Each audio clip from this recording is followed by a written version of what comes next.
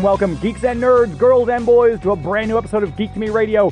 Today we are joined by the owner of Justin's Comics, Justin Burnette, talking about operating a local comic book store during this COVID pandemic. Then we're joined by writer extraordinaire Richard Dinnick, talking about a fun fan casting project he's been doing on his Twitter lately. Stand by. We're talking TV, comics and movies, and video games. And if you don't know Star Trek from Star Wars, we'll try to explain. There are 12 doctors for Hogwarts houses, one ring rules them all. To be the greatest Pokemon master, you must catch them all. You must catch them all. Try to catch them all. Gotta catch them all. Gotta catch them all. And for those of you who are streaming us out there in the world, thank you for finding us. And of course, if you're hearing us in the podcast form on Google Play, iTunes, SoundCloud, Podomatic, or iHeartRadio, thank you for finding us there. Make sure you hit that subscribe button so you don't ever miss an episode, and keep up with our shows as they come out. I'm your host, James Enstall, and we've got two special guests this week. I'm very excited to chat with both these gentlemen. We're going to dive right in. Right now, we've got Justin Burnette, the owner of Justin's Comics in St. Charles. JustinsComics.shop is the website, and we're talking about how he's handled things during COVID-19, as well as the light at the end of the tunnel we're seeing. Justin, how are you? Good. Thanks again for having me on. Absolutely. It's been a while. Obviously, it's been a while since we've had you on because we've missed Free Comic Book Day now, which was huge. Obviously, comics haven't been shipping. Diamond shut down. Talk a little bit about how you have continued on. I know you've done curbside pickup and stuff, but what's been the response that you've heard from your customers and also online? Yeah, we've transitioned a lot to online sales where we've really built up the online store more. We've done curbside pickup as well. Luckily, we had a lot of inventory saved back when this happened, so we started posting a lot of that online. It was enough to weather the storm. You know, of course, we didn't boom because of it, but I was able to keep one of my employees on at reduced hours, and we were able to make it through it. What happened was, and what has happened across a lot of the world, is an industry collapse of comic books, which was, of course, devastating to the industry in the whole and to a lot of stores. At the very, about a month and a half ago, and when this stuff really started to hit, I had a little bit of a breakdown moment. I remember one night going home and just crying for like an hour after there's going to be no new comic book day. Now, you mentioned the light at the end of the tunnel. If any kind of collapse that happens, it is rebuilding. I mean, Batman and Spider-Man comics aren't going to stay out of print forever. DC's coming back in print. We're working on balancing reopening. Next week, possibly, it looks like tomorrow, I'm going to go to the store tonight to do some more work and some more work on the online store to reopen and try to keep the keyword in their balance, because we're reopening with balancing safety restrictions and a stable financial plan going forward. So everything, it is looking more stable, more better. We've got multiple distributors now. New DC Comics are coming out now. Some of the indies are already coming out. Marvel is supposed to be back May 27th.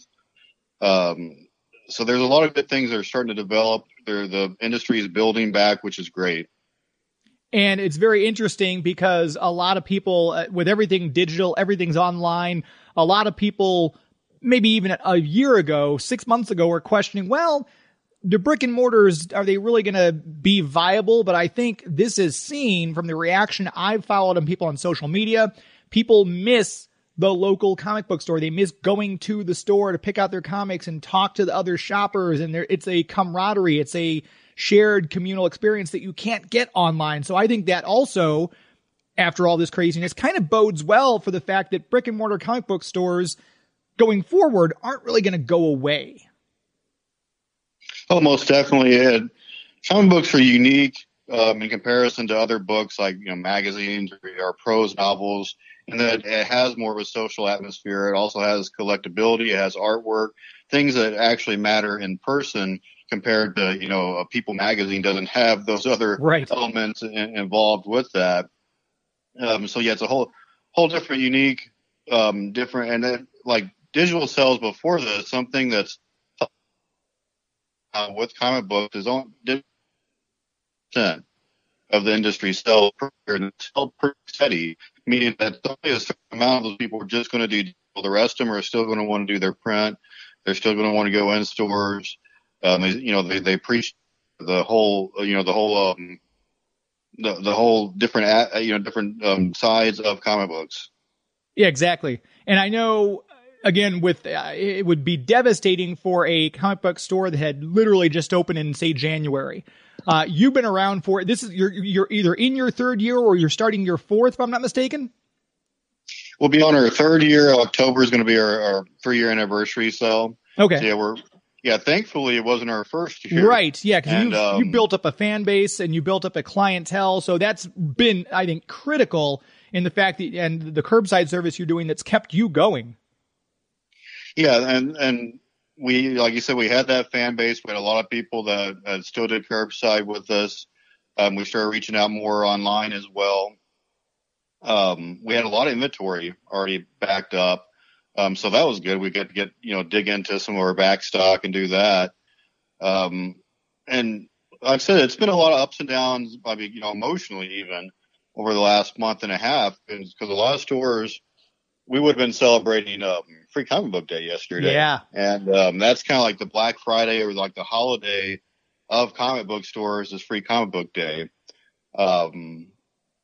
But, like I said, after getting through this, the ups and downs of the month and a half, I'm feeling more optimistic. Well, way more optimistic than I did a month and a half ago. Good. And like I said, I'm starting to see that light at the end of the tunnel. Things are looking better. Customers really came together pretty well with helping, keep the store going. People did keep buying from us, keep contacting us, and we kept contacting people too. And obviously, you mentioned Free Comic Book Day. This has definitely changed the landscape. Diamond Distributing shut down completely. It's kind of led the publishers to kind of say, well, is there a different way to get the comic books out there? Since as a person who's kind of in the industry, you own the comic book store, you're dealing with some of this. What has been the most surprising thing that you've noticed from the publishers themselves? I would say if there is some, good to get out of all of this, we have more options than we have in years. Definitely more options we did before as far as other distribution routes, other ways of getting the comic books than before. For the first time, it's not just all through Diamond. DC Comics are using 3 different distributors now. So we got 3 different ways of going through that. Some of the Alterna Comics, I'm a certified retailer with them, so now I'm dealing directly with them and ordering comics from them. A lot more with the local comic shops, direct publishers than you ever did before. And have any of the publishers offered any kind of not assistance per se, but have they reached out and said, hey, because obviously they probably lost several comic book stores that couldn't weather the storm like you did. So they've obviously got fewer places to now sell their comics. Have they offered you any kind of incentives? Has there been any kind of, incentives from the publishers themselves or from distributors? Yeah, I'm noticing them more willing to work with us directly. They're more willing to co-promote. And without giving up too much of the details of it, yeah, it's better. Good. It's a lot better working with them overall on that. And like I said, you have more options than you ever did before. And it's really, it's just a cool aspect to have, independent publisher help out an independent store. Yeah. And you co-promote together, and that's really what it's about. And I obviously, with people not getting the current issues for the past month or so, we've had you on the show before to talk about trends in comics, what's hot, what's selling.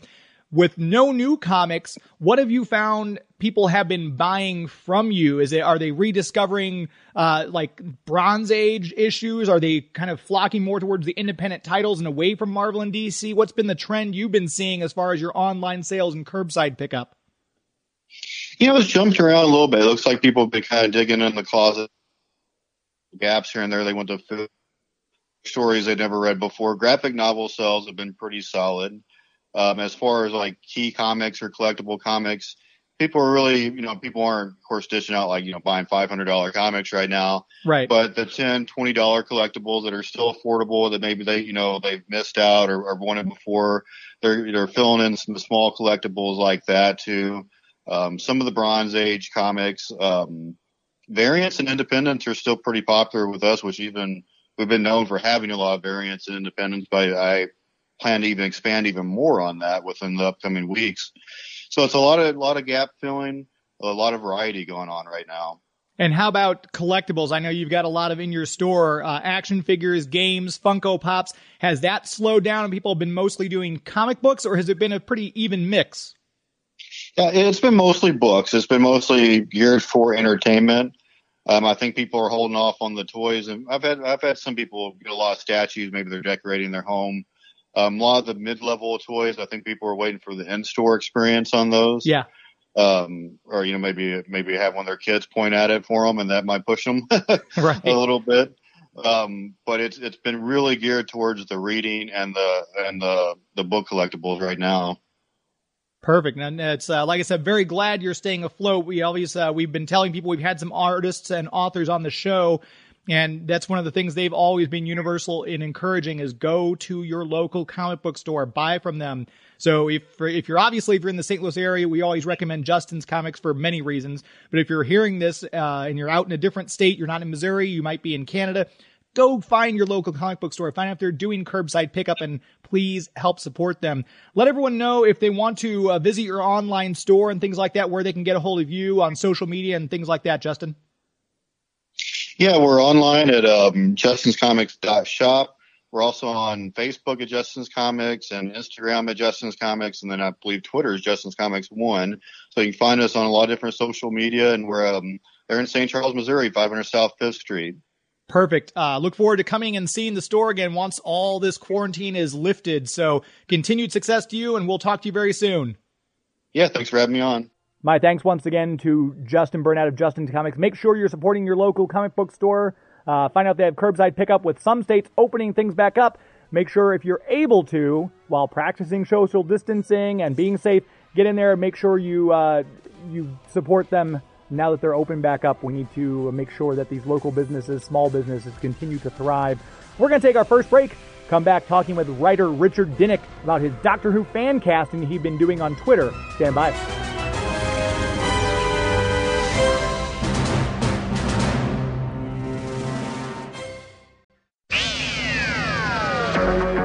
Hello, I'm Sarah Sutton. I play Nyssa in Doctor Who, and you're listening to Geek to Me Radio.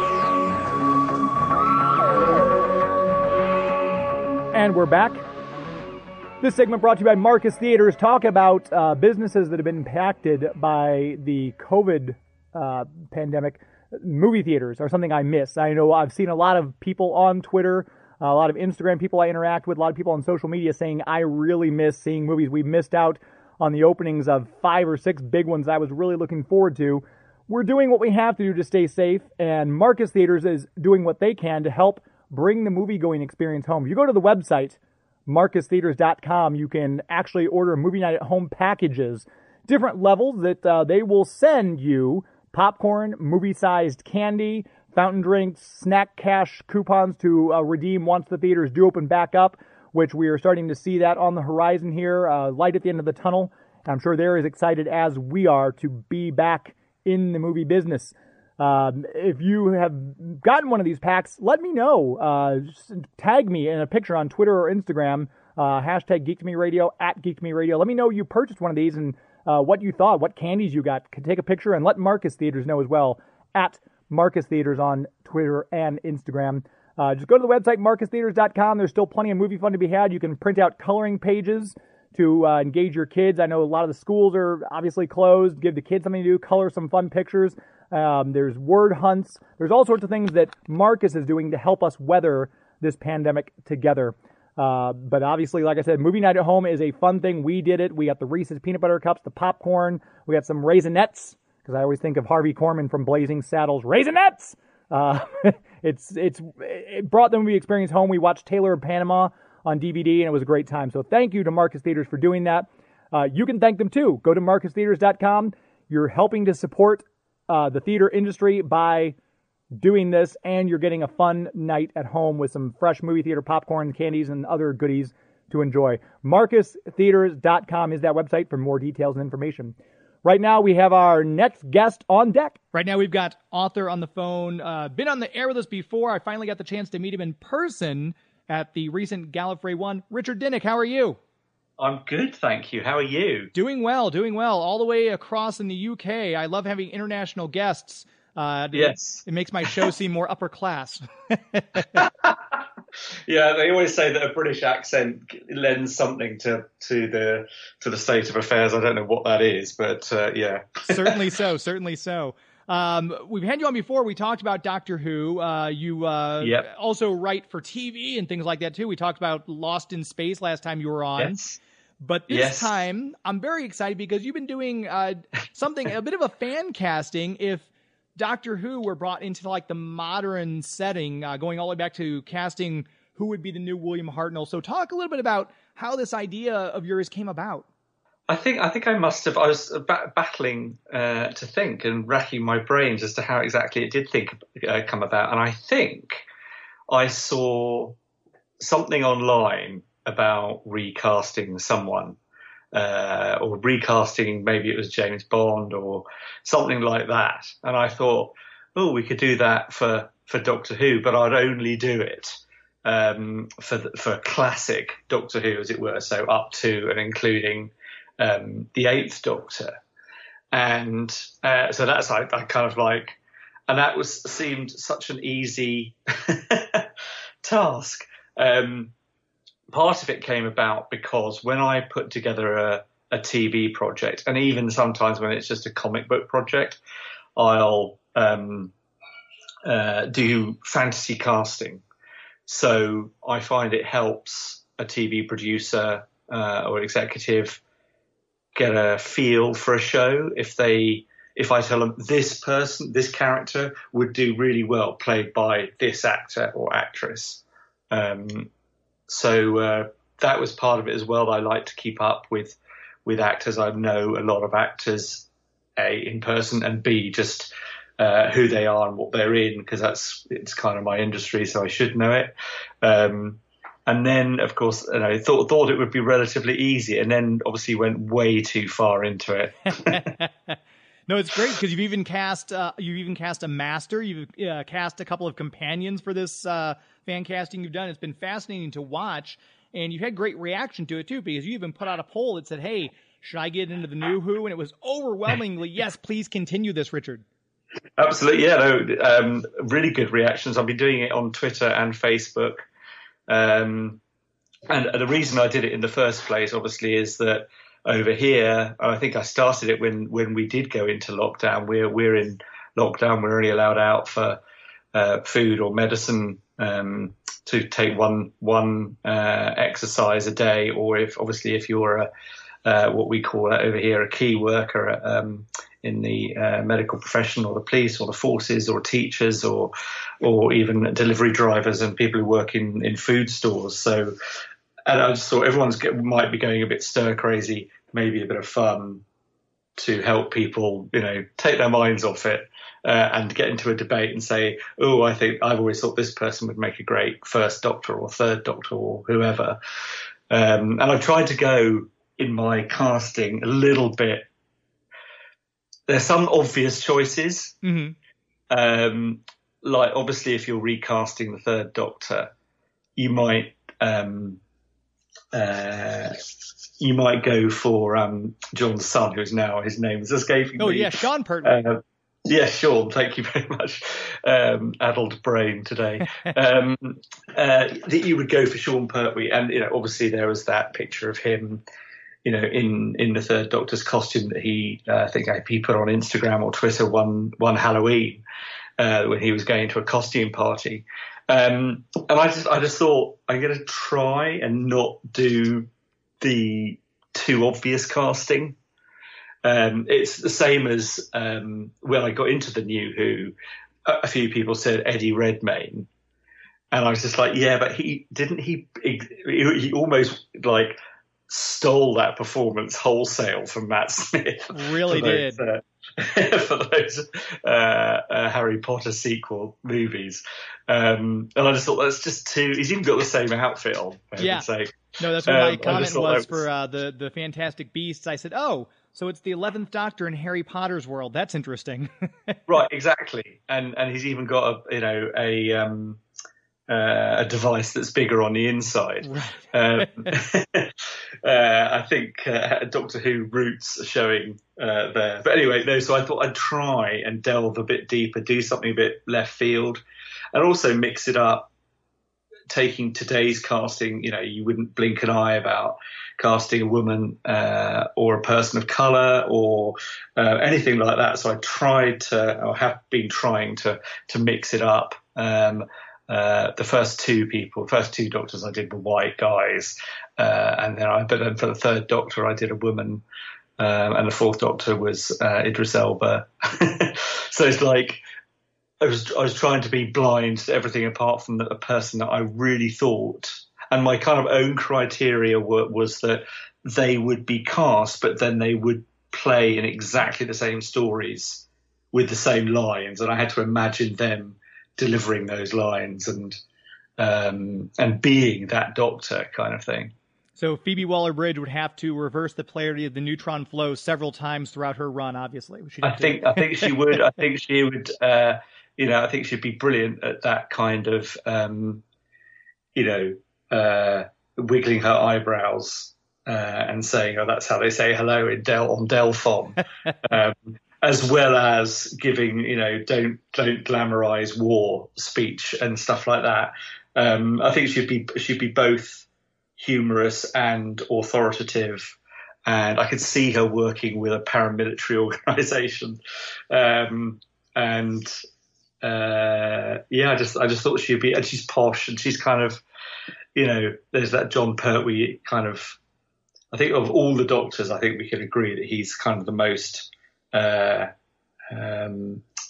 Kind of down with the man, as it were. He's part of the establishment, right? Even though he's kind of a rebel against it and stuff like that. He's more like a kind of rebellious lord than a rebellious Time Lord. So I thought Phoebe Waller-Bridge would bring that to it. Yeah, I think that's something that both the Third Doctor and the 12th, in my opinion, had in common, was that huge rebellious streak, which, again, for my money, as far as New Who, Peter Capaldi is still my favorite Doctor of the whole new series, but he does harken back a lot to the older Doctors, and he even talked about that during some of his interviews. But tell people, let's start by telling people where they can find you if they want to start looking into this, where they can find you on Facebook and Twitter so they can go back and keep up with you and check out the list as it comes out. Yeah, sure. So on Facebook, it's facebook.com/Richard Dinnick, RICHARDDINN for November, ICK. And you can, any fan can come along, be a friend of mine, and I can't remember how many people I've got. I've got about 1,200 friends, just because people want to kind of like. I do have a professional page, but I've been doing this because a lot of my friends. Real friends, people I actually know in real life have been to my house and that kind of thing, and are kind of semi into Doctor Who or very into Doctor Who. Right. So please come along, find me, friend me, and join in the fun. And on Twitter, it's the same. It's twitter.com/Richard Dinnick. You can follow me there and see all there's a thread of. What if new in you? Now it's new. Doctor Who was started now, but before it was classic Doctor Who started now. Who do we cast? And I've been doing one Doctor a day, so we're up to the 12th Doctor today. and I'll be doing my 13th Doctor tomorrow. And as you say, I think it was like 94%, because I wondered if people, because basically now we're doing New Who, it's like, okay, it was 15 years ago though, so I had to find, also that was one of the other criteria, was finding actors who were a very similar age. Mm-hmm. Like, a lot of people were suggesting actors, I mean, not that, everyone's got their own, can have their own criteria and play around with it, but to explain why my casting choices was that the actors had to be a very similar age. So now, obviously, you couldn't cast Eccleston as the ninth Doctor, right? Because he's 15 years older. So you have to find someone who's younger, and then obviously for Jodie, very young. So we'll see who it is tomorrow, and then. A brilliant idea from a couple of people, including Tony Lee, who's another Doctor Who writer. And he said, why don't you go back to we've done casting classic Doctor Who now. Why don't we cast New Who then? Oh. So when I've done the 13th Doctor tomorrow, I'm actually going to go and do what if we were casting New Who back in the 60s and 70s. That'll be fun. So yeah, that's been real fun. Finding people, and again, a little bit of my criterion was not to have people who are too big in their movie career. So that I don't think Eddie Redmayne would say yes. Yeah. Do you know what I mean? I think you've got to have someone who might accept the role, who does do TV. And I can't remember ever seeing Eddie Redmayne on TV. I think he's only done movies and the theatre. I can't remember him on TV. I could easily be wrong, but not for a while anyway. But it's got to be somebody who might accept the role. So I kind of fudged it a bit with Idris Elba and Four, just because I couldn't imagine anyone else in the role. And some people have come up with some excellent ideas. And I wanted someone who I could imagine giving that, have I the right speech, the big emphasis, yeah, and the humanity, indomitable speech in Ark in Space, and then going right up to the kind of slightly comedic nature of latter Tom Baker, and someone who could run the gamut and be that kind of rich performance. And just see him going, humans, indomitable, would be slightly different. It wouldn't be kind of those rich tones, but his performance would be rich enough, but he'd bring his own thing to it. And then with the Fifth Doctor, again, some of these people a little bit kind of up and gone now, but Gemma Chan was my choice for the Fifth Doctor. I think she'd be brilliant. I'd cast her right now as the 14th Doctor. Loved her in Humans, and she was in Crazy Rich Asians. And also Captain Marvel. She was in. Yeah, indeed. Yeah. Under some blue makeup. Yes.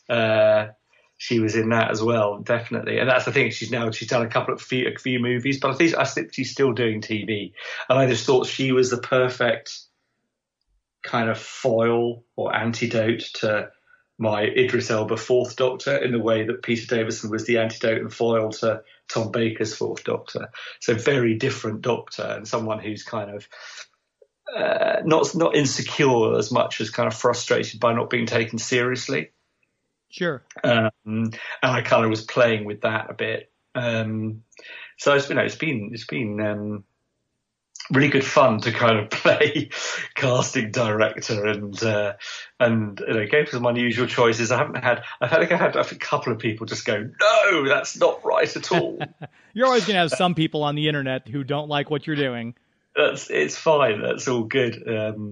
I mean, I can't remember who it was. Maybe it was Terence Dix, or maybe it was someone from that era saying that the role of the Doctor was actor proof. And I'm not sure that's 100% true. I think you've got to have someone who can bring something special to the role I don't think it is actor proof. I think some actors are just not right for the Doctor. I'd never say who they are.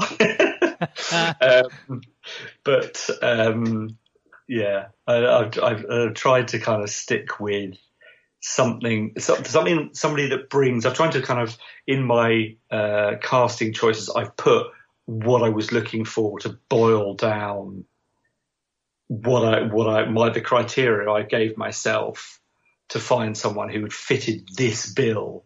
So like with like yesterday we did the 11th Doctor, and Matt Smith's just like very difficult. Okay, you've got Eddie Redmayne, but that's like, you might as well cast Matt Smith again. Right. Yeah. I said we need someone who's impish but tall, soft yet strong, young yet old, crazy and quirky and unpredictable, capable of gentle concern and seething anger, loud, zany humour and quiet, good humour. And then once I'd thought of this person, I couldn't think of anyone else, and that was Gwendolyn Christie. Very famous from Game of Thrones and the new Star Wars trilogy as Captain Phasma, who we never saw actually under her helmet. I think we glimpsed her eye, but that was about it.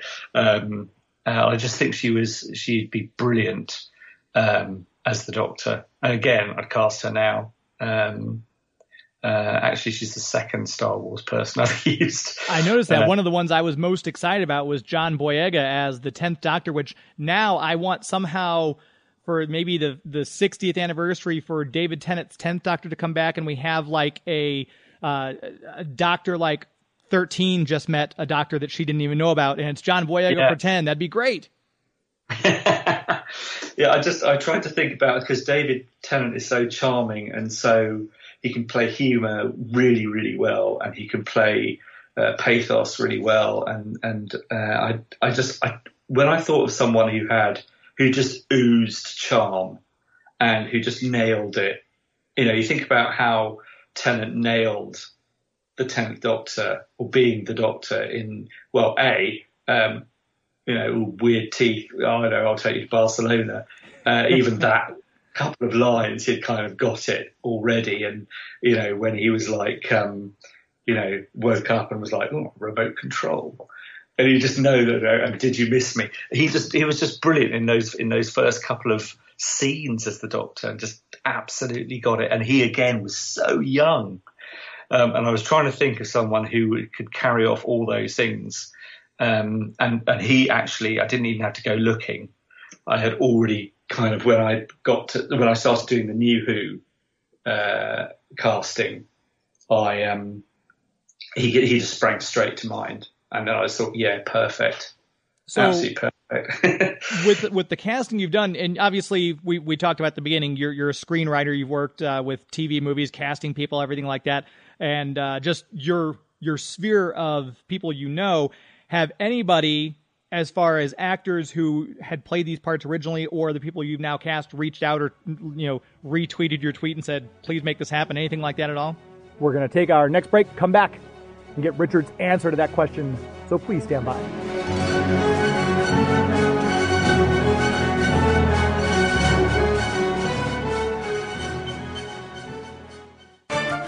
Hi, this is Alex Kingston. Welcome back. No spoilers, but you're listening to Geek to Me Radio.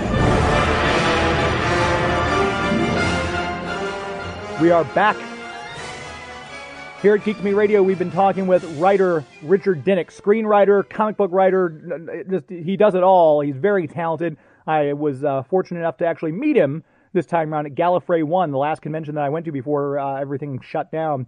True gentleman, very talented. And while he's doing this Doctor Who fan casting, which was just a fun, phenomenal idea, I asked him if any celebrities had commented on it who he'd mentioned as fan casts. I think someone tweeted Gemma Chan about it, and I'm a big fan of hers, and I follow her on Twitter, and we've had a couple of conversations, but I don't think anyone else. I don't think any of these other guys are actually on Twitter.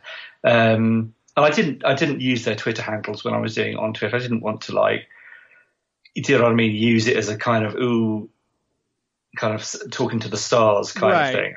I wanted it to be for the fans, and if it got back to them, I don't actually did No, it wasn't. No, I thought for a minute I misremembered something, but it was. I thought Rosamund Pike had commented, but it wasn't that. It was something totally different. Ignore me. I'll go away. That's all right. But talking about Rosamund Pike, you cast her as the Eighth Doctor, and we mentioned a couple of companions too. You cast for her, obviously, the Eighth Doctor's companion played by Daphne Ashbrook, Dr. Grace Holloway. You cast Joe Keery from Stranger Things, and you cast Lily James, who is absolutely, I love her in everything I've seen, as Sarah Jane. But obviously, certain doctors have iconic companions. Sarah Jane, for example, Dr. Grace Holloway. Yes. Other doctors have had so many companions when you look at 2 and 5. So I guess logistically is why you stayed away from companion casting. Pretty much, yeah. There was just, I mean, for the Third Doctor, I went a bit into it because Pertwee was my Doctor, and so it was very much a family. So I did do the Brigadier and the Master for Phoebe Waller-Bridge, and I did Joseph Fiennes as the Brigadier because I just think he'd be brilliant, and would bring that charm, but also that military kind of. He's played many soldiers over his career. And indeed, a commander in The Handmaid's Tale. He's really good, and also and as Phoebe Waller-Bridge as the Doctor, then it suddenly struck me that of course we should have Jodie Comer as the Master. The kind of absolutely the opposite. Phoebe Waller-Bridge has dark hair, she has blonde hair. She's played Villanelle so well in Killing Eve. She's just perfect. So I did go a bit into that. But the other ones I've kind of steered clear of, apart from Sarah Jane and Daphne Ashbrook as Dr. Grace Holloway. So I think those were two kind of standout companions for those eras. I'm not saying there weren't other standout companions for any other era, but Sarah Jane was, obviously she got her own spin-off for starters. And just because with I think I called him Gavin Holloway, Gary Holloway. That just suddenly occurred to me. I love his performance in Stranger Things anyway. So I just thought he'd be a very soft. He'd be that's for me the crux. Is like, can you see them playing that role as it was played on TV and bringing their own thing to it? And I think he would be a brilliant Dr. Gary Holloway. So while we're into companions, I'm going to put your fan casting skills to the test. We've already got John Boyega as the 10th Doctor. My very favorite New Who companion of them all is, of course, Donna Noble. Who would you cast opposite John Boyega as Donna Noble? Oh, my word. Okay, so I guess we're talking a redhead. Donna was red, wasn't she, ish? I'm tempted to go straight to Rose Leslie. Okay. From, again, Game of Thrones and indeed The Good Fight. John Leslie was on Blue Peter. Rose Leslie is again for me. This casting thing was also a bit of an exercise in these are some of my favourite actors. Sure, yeah, absolutely. By the way, so Rose Leslie is another of my favourite actors, and I fantasy cast her. I think I fantasy cast all these people in some of my TV pitches. So I think I'd go Rose Leslie. I think, and she hasn't got the comedy background that Catherine Tate has, but I think she's capable of it if you think about how she was with Jon Snow and the whole you know nothing thing. But But, God, Donna Noble, I have to say, she's one of my favourites as well, and that is a tough one to do off the top of your head. Right, that's why I figured we'd just have a little exercise. Obviously, there's no right or wrong answers. We're just having fun. No, indeed. Oh, wow. Everyone's going to go, what? No, she couldn't possibly be Donna Noble. Yes.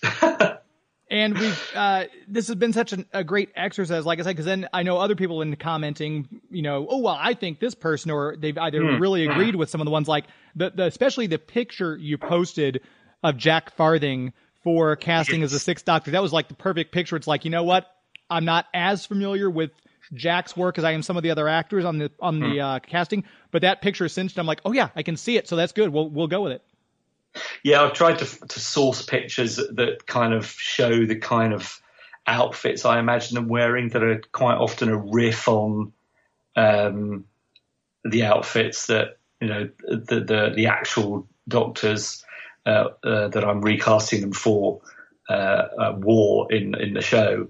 Obviously, with the first Doctor, I had Liam Cunningham, and he's always got a beard. So I couldn't find one without a beard. But I thought, what would be fine with a beard? It would be kind of even more of a Victorian gentleman, kind of Edwardian gentleman thing going on. I find one of Tom Hollander with it. He had black tie, he had a tux on, but it was a bow tie at least. And he's looking kind of impishly at the camera as well. I mean, it's the thought that I put into it is just way too much. I should be working. But then sourcing the pictures takes a while as well, because you want to find exactly the right one. Sure. I didn't want, there are loads of Phoebe Waller-Bridge looking very glamorous and beautiful at awards ceremonies, but she's in, strappy dresses and stuff like that. And I was like, I don't think I could see a Doctor in a strappy dress unless it was specifically for, an evening event. And even then she'd probably do what the 13th Doctor did and wear a tux anyway.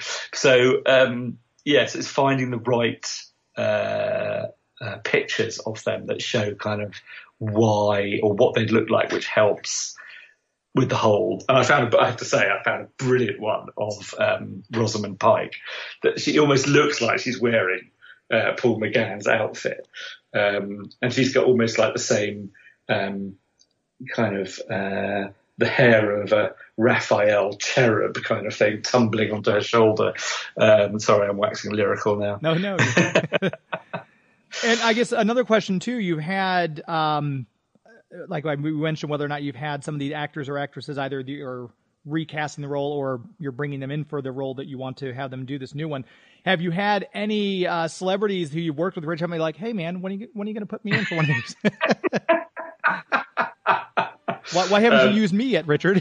And we're going to take our last break, come back and wrap up our conversation with Richard Dinnick. Stand by.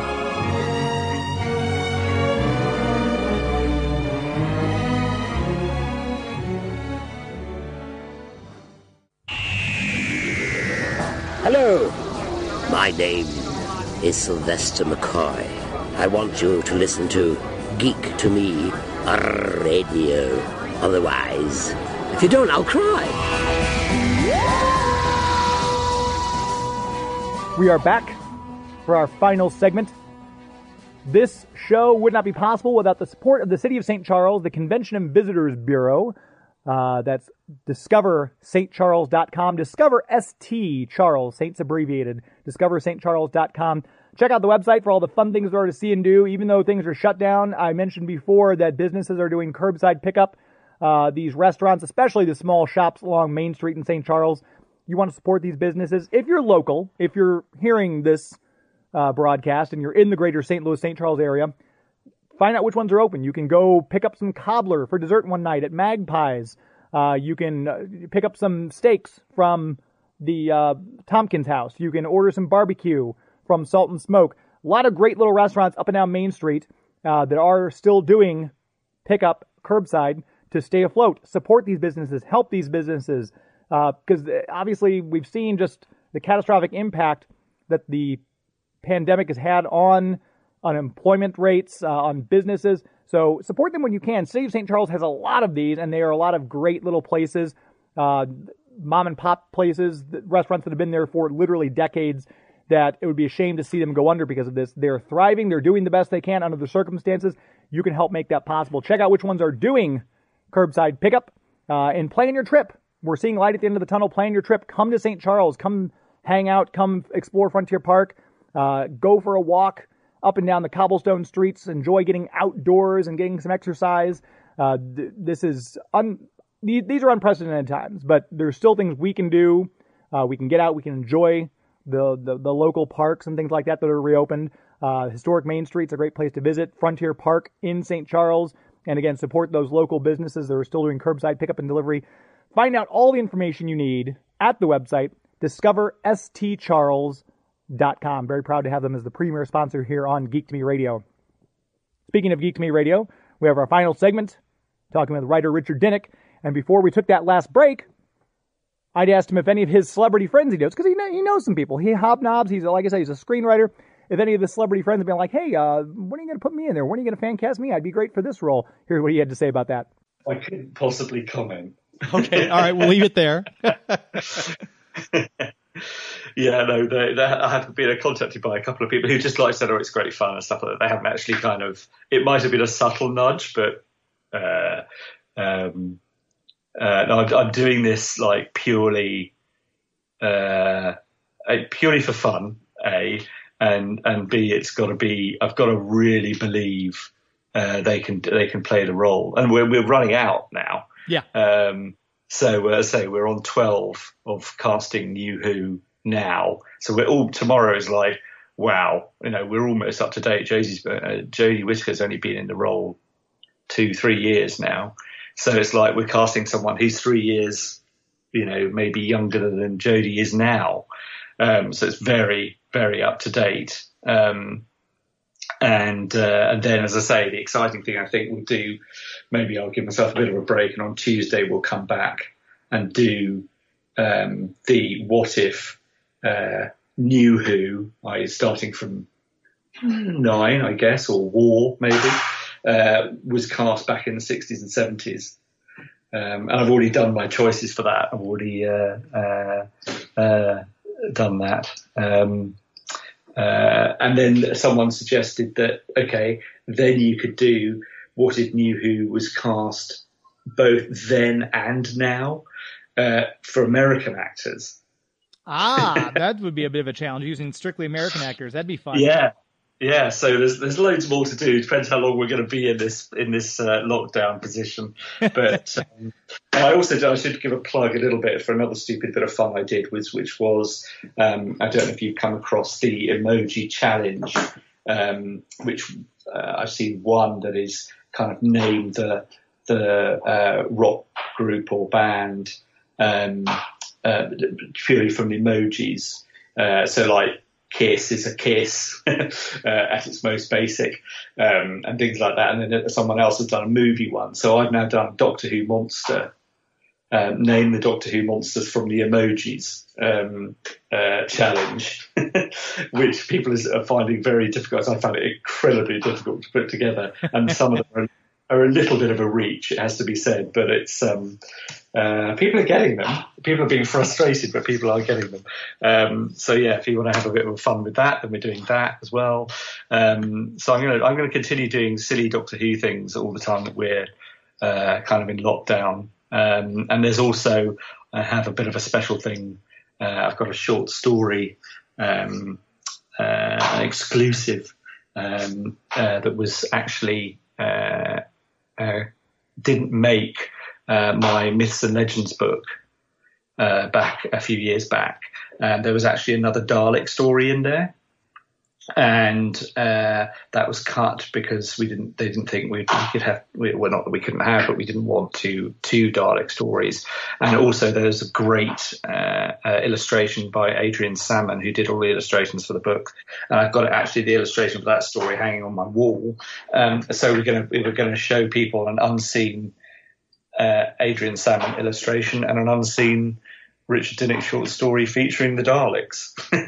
And that's going to go up, I think, on my website. And I'm going to try and get someone to do a reading, I think, for it, to do a dramatic reading, get an actor or actress to do it. Maybe Gemma Chan.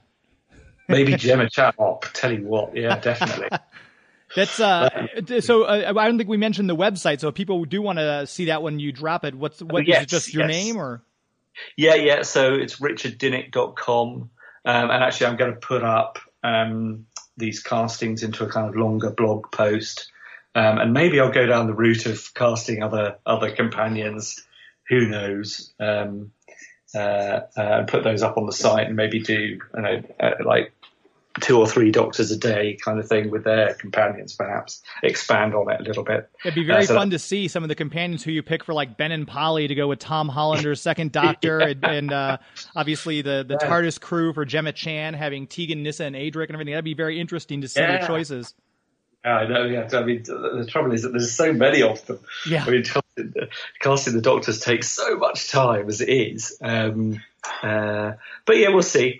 I'm gonna start putting the thing up, the casting on it as a blog. Perhaps when I've finished the whole lot, when I've done Jodie, I'll put up all those choices and maybe expand on it a little bit with the companions.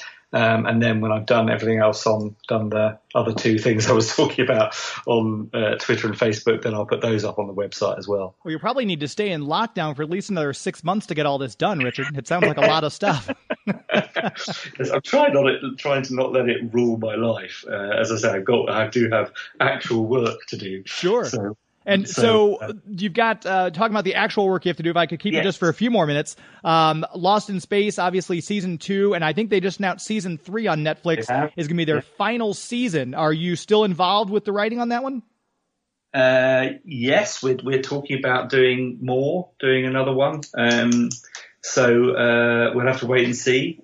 At the moment, the comics industry is in an interesting state because obviously no one can get out to buy their comics.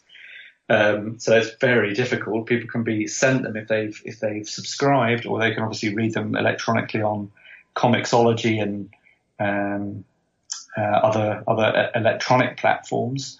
But it's a tricky time at the moment. I'm waiting on 2 green lights on 2 projects that are like, well, we'd love to go ahead, and normally we would have done by now, but it's this current situation is causing a bit of a backlog with the green lights. Yeah, it's unprecedented what we're going through, and I think social media has proven to be a double-edged sword because some people it's a little cringy, but then it's lovely the things like you're doing that help people pass this time when we're all in lockdown. So this has been a lot of other people have inspired me to do it. So, and there's some brilliant stuff out there. I mean, all the things that Emily's doing at Doctor Who magazine, she's organising all these watch-alongs with all the actors and the writers and stuff like that. I mean, that's just been fantastic. It was great to see Russell T Davies join Twitter for the New Who Day. That was great. Yeah, and Matt Smith and Stephen came back for a day or 2. He keeps popping up again, actually. I think he can't stay off it. It's addictive. Once you get on Twitter, it's hard to let it go. Yeah, exactly. And very last thing, I just want to mention, it was a pleasure to meet you at Gallifrey 1. We finally got to meet in person. So, yeah, absolutely. And that was one of the last cons that really happened right before all this craziness happened. So I'm glad they got it in before it went down. But you had a fascinating panel that I attended about the comic book art of Doctor Who and all the comic book stuff. That was absolutely riveting. Oh, thank you. Yeah, I mean, that was a great idea from Richard Starkings, who are several Doctor Who comic writers from down the years. And I was thrilled to be on the panel with some real stars of Doctor Who magazine, past and present. And to go through our kind of memories and looking back at, the stuff in the 60s and the 70s and 80s. And obviously, all the classic Doctor Who Weekly and Doctor Who Monthly and Doctor Who Magazine in its 3 incarnations, all the comic strips from there, and of course the Titan ones as well, and some great stuff from Nick Abadzis and Cav Scott and loads of others. Jodie Hauser is doing a fab job of 13 at the moment. Yeah, it was really good to look back at all those. And I was just like, I was just transported back to my childhood, and I was basically going, oh yes, everything I suggested had Daleks in it. You can never get too many Daleks, that's what I say. That's true as well, yes, exactly. You can never have enough Daleks. And are you already locked in for next year? Well, that depends, doesn't it, really? But I'm definitely never locked in. You can never say that you're definitely going to. I would love to be there.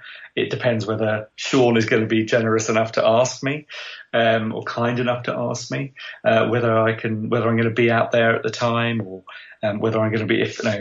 Heaven forfend that I should be working, but working would be good. And not be able to attend for that reason. So, I would love to go, of course. Every year I'd love to go to Galley. And we want to thank you for the time today. RichardDinnick.com is the website. We mentioned Facebook, and very excited to see the short story and everything like that on the website. Richard Dinnick, Thanks very much for your time today. It's been a blast talking to you. Thank you so much for having me on. And that's going to do it. Another show in the books. My thanks once again to Justin Burnette of Justin's Comics. JustinComics.shop is the website where you can support him if you're outside the local area. See his online deals, his variant covers you can buy and have shipped directly to you. My thanks also to Richard Dinnick, screenwriter, comic book writer, just complete gentleman and a fantastic, brilliant mind. Until next week, my friends. It's not in the way you watch a zombie.